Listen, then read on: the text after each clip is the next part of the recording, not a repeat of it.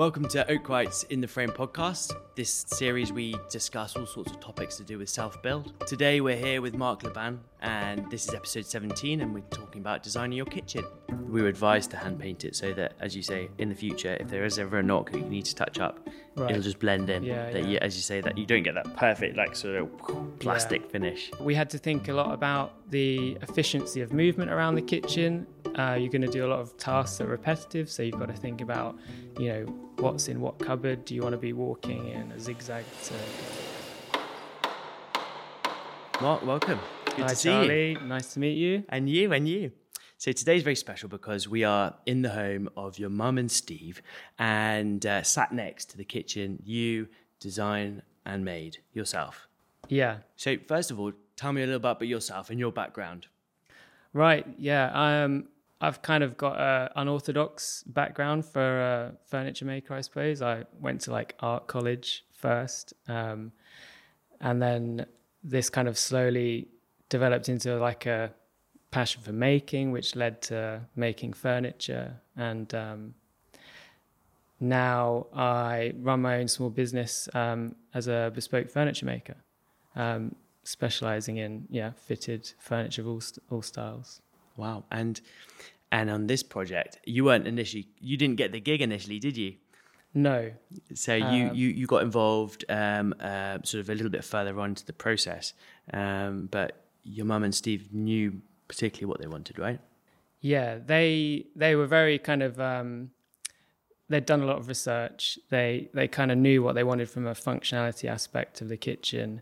They've had a lot of experience in their old kitchen. They knew what worked, what didn't. So they were kind of, pumped and ready for their dream kitchen in their dream house. So, they basically went out to quite a lot of, household name kitchen companies. And then, me being a furniture maker, but this was my first kitchen. They sort of took a bit of a punt on me. So credit to them for taking a little bit of a risk. And also, the Oak Writes project manager, Dave, was receptive to that, luckily. That's cool. Yeah. So, well, hey, we're sat next to it and it's absolutely beautiful. And got numerous different quirks. So your first kitchen and in the first oak frame house as well. Now, reflecting on my own project, I know when coming to the kitchen design is one of the areas I spent most of my time in the design process, because it was getting it to work, to meet sort of building regs and things, because you couldn't have a cooker close to a door. You have to have 200mm spaces either side, and that starts to dictate the design itself, because you have to have some things set in where they have to be. And now chuck the oak frame into it as well. Suddenly you've got a post coming down where you thought you were going to have your cutlery drawer. Right. So it adds some different complexities. So take us through what you did here and how you evolved the design and the cabinets themselves in this space. Steve and my mum were quite clear about what they wanted in terms of it was to be a quite open sort of social meeting space, and the sort of social aspect of the kitchen is really important. They say the kitchen is the heart of the home, don't they? Yeah, and so the island particularly, where they've got the hob set up on the island as a food preparation area. There's a lot of functionality around that, and then seating, so it's a really kind of inclusive space. We had to think a lot about the efficiency of movement around the kitchen.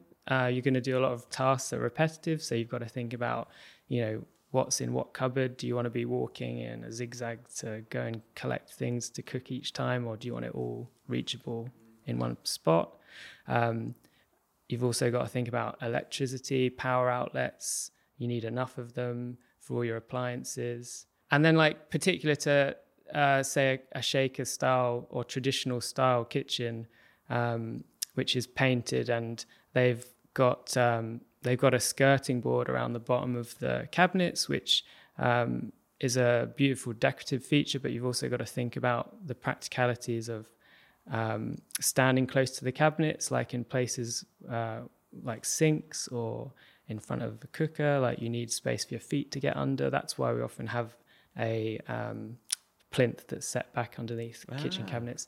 So the island, for example, has a setback plinth all the way around it because that's a really high use surface, whereas the rest of the surfaces are not so commonly. So that inspiration, is that sort of just general kitchen knowledge, or does that come from your cabinetry and the use of furniture? Right. So yeah, it's a bit of, I guess it's like general kitchen design knowledge, or quite, I guess it's traditional kitchen design knowledge, but it's something that was kind of new to me because this is my first kitchen. I was kind of like learning all this as I went along, so it was helpful for me, lining up my next jobs. It kind of, I can go into them a bit more confidently, knowing what I'm talking about after this experience. Practical. Now, I know one of the really beautiful pieces of it's a piece of furniture, really, every unit, but you've got the larder in there, the larder cupboard. Yeah. Now that it opens out, you've got drawers, you've got everything. How did you go about designing that and making it as well? Because it's very complex how it all comes together. So with that pantry unit, they basically just wanted as much storage as possible in one tall unit. And so we kind of decided to have the door and then a rack inside it that swings out. Just to maximize the space. I know that larder tops and pantry units are extremely popular now, aren't they? And on everyone's wish list. I know for our kitchen, we couldn't squeeze something like that in. We've got larder tops, which work well, but that big full height larder unit, that is on the everything. I think everyone's sort of wish list on the Instagram, on Pinterest, etc. And their drinks cabinet.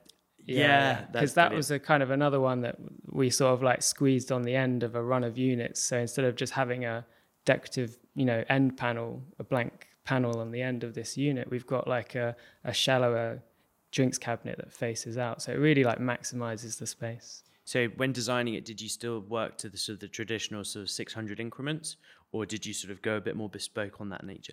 Yeah, like I've got to start with some kind of basic structure because like those rules are there for a reason. Yeah. They're just useful.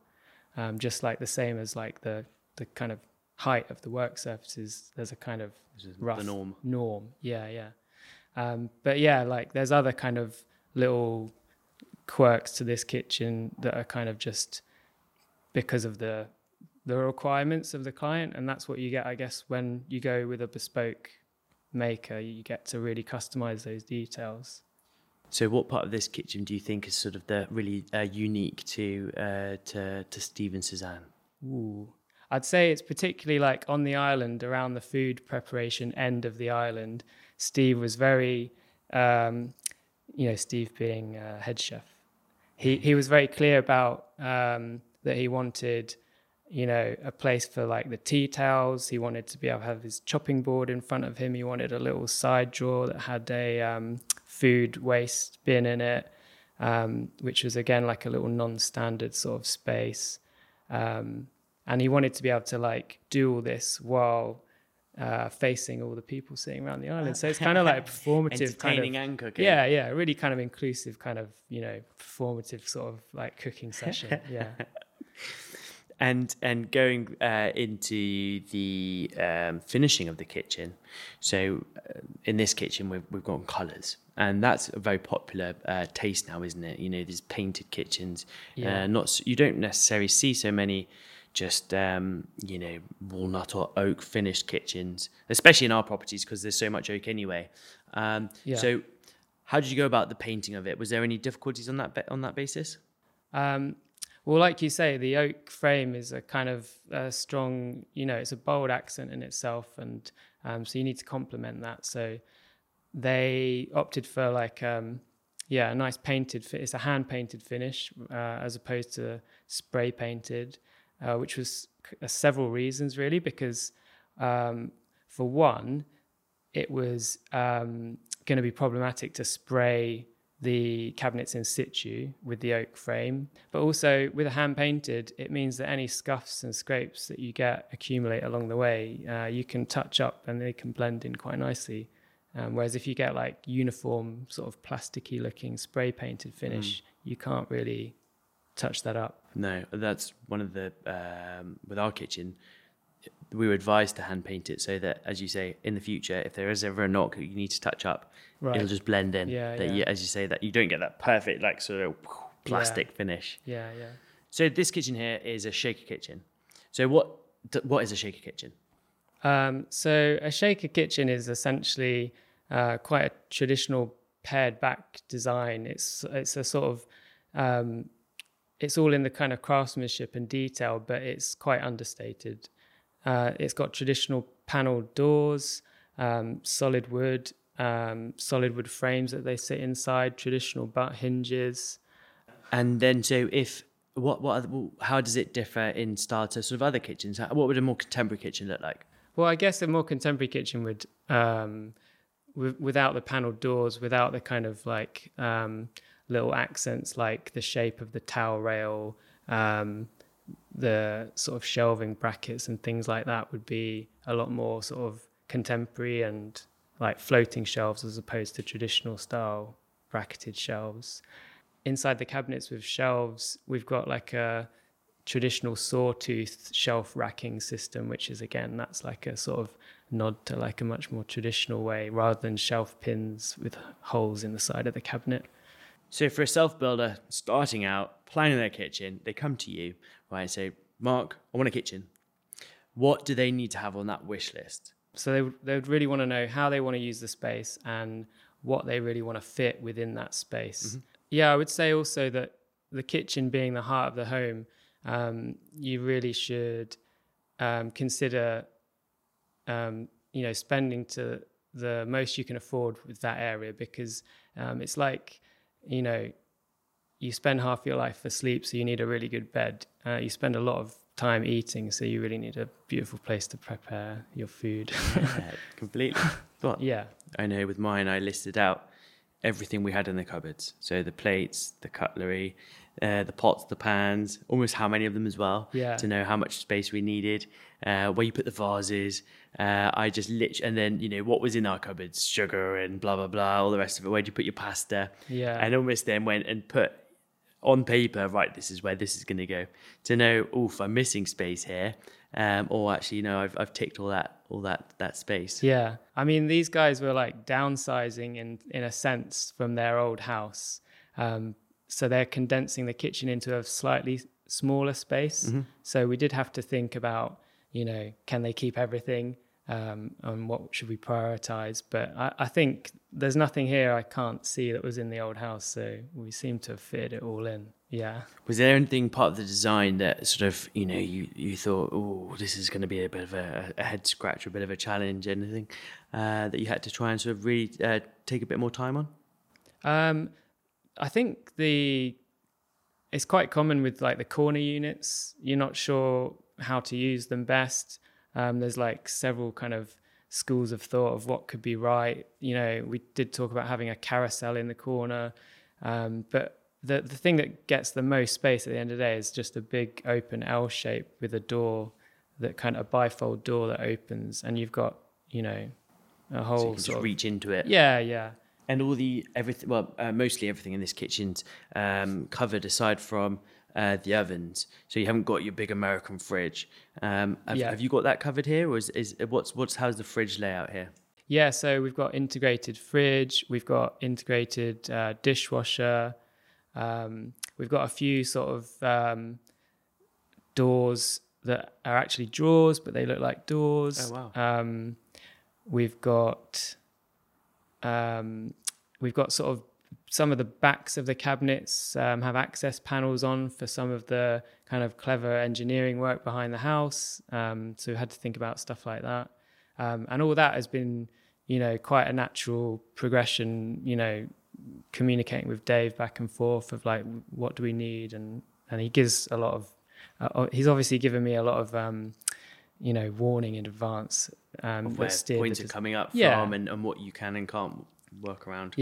And so again, that was I guess that was quite a learning experience for me in a sense, because doing a project like this, you're working with a lot of moving parts. You're working with electricians, plumbers, tilers, all these kind of All the other trades. decorators. Yeah. And so usually I just go in, I fit my furniture and I get out. But actually this was a collaborative process. Yeah. And one of the things I love on this one is what you've done is a drawer with power in it so that you can plug all your phones and your accessories in. Yeah. Again, that was like, it was like we were late to decide that. We knew we were having a drawer there. And then when the right moment came and we had the electricians in, we had a quick chat about it. And again, it's quite Dave and like we were able to just kind of like go with the flow with those kind of things. It didn't ever seem like that was going to be a problem. That's one of the key things to be having a project manager, is someone who can create the solution so that if you do want to adapt the design along the way, nothing's a stopper. It's obviously better for you because it means that you can be a bit more free-spirited in your design and what you're making. Basically we weren't scared of like variations on the design, essentially, because you'd make it work. So Mark, to conclude our chat, we always summarize with the top tips. So what are your top tips for designing a kitchen? Right. I think tip number one, I would say, is to think about your space in terms of efficiency, moving around the kitchen between preparation areas and appliances. Also, when thinking about the space between, say, an island and the cabinets, you gotta think about maybe there'll be two people preparing food at the same time. You need room to move past each other.